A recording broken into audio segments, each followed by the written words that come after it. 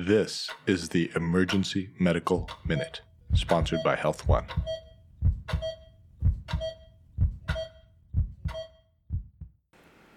The concerns for COVID and PPE have brought about a resurgence of interest in the personal protective equipment that we all depend upon.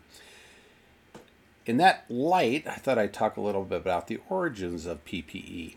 When you look at old movies and you see pictures of surgeries that occurred during the Civil War period, you recognize that there really wasn't a lot of protection offered to either the patients or the physicians or other practicing personnel regarding exposure to infection and bloodborne products.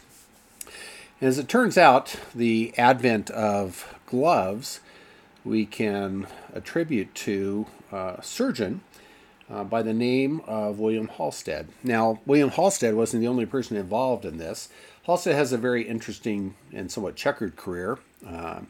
He was a scientist, and in his pursuit of investigating a topical anesthetic called cocaine, decided to inject himself with it and actually became addicted to it, undergoing a couple of different rehab stints and eventually transitioning to morphine. But as a result of that, ended up at Johns Hopkins University, where he gained renown for several things, not the least of which was his teaching prowess. The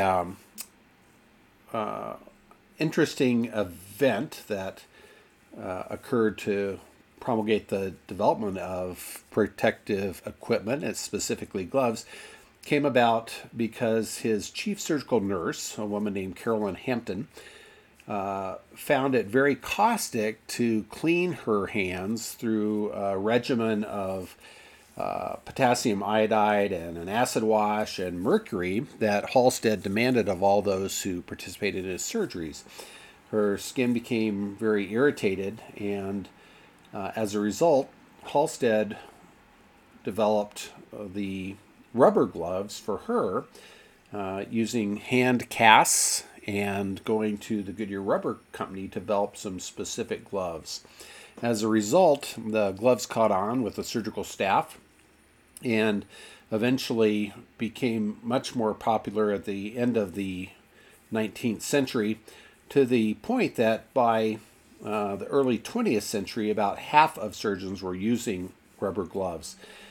As it turned out, the next logical step was the use of masks, and again by about 1919, half of the surgeons were also using masks, thereby protecting themselves as well as their patients from the potential for infection. The resultant use of those personal protective gear drastically reduced the complications and morbidity of infection, lowering mortality rates to an unheard of level. Curiously, as it turned out, Halsted and his nurse Carolyn Hampton developed a love affair and eventually became married. And unfortunately, sadly, it's rumored that Carolyn also succumbed to the ravages of morphine.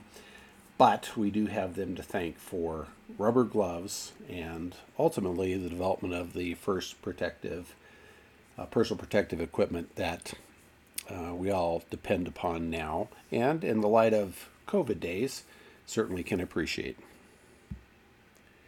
The information for this bit of historical information actually comes from a podcast by a gentleman named Sam Kane, who I recently discovered when I read his book called The Disappearing Spoon.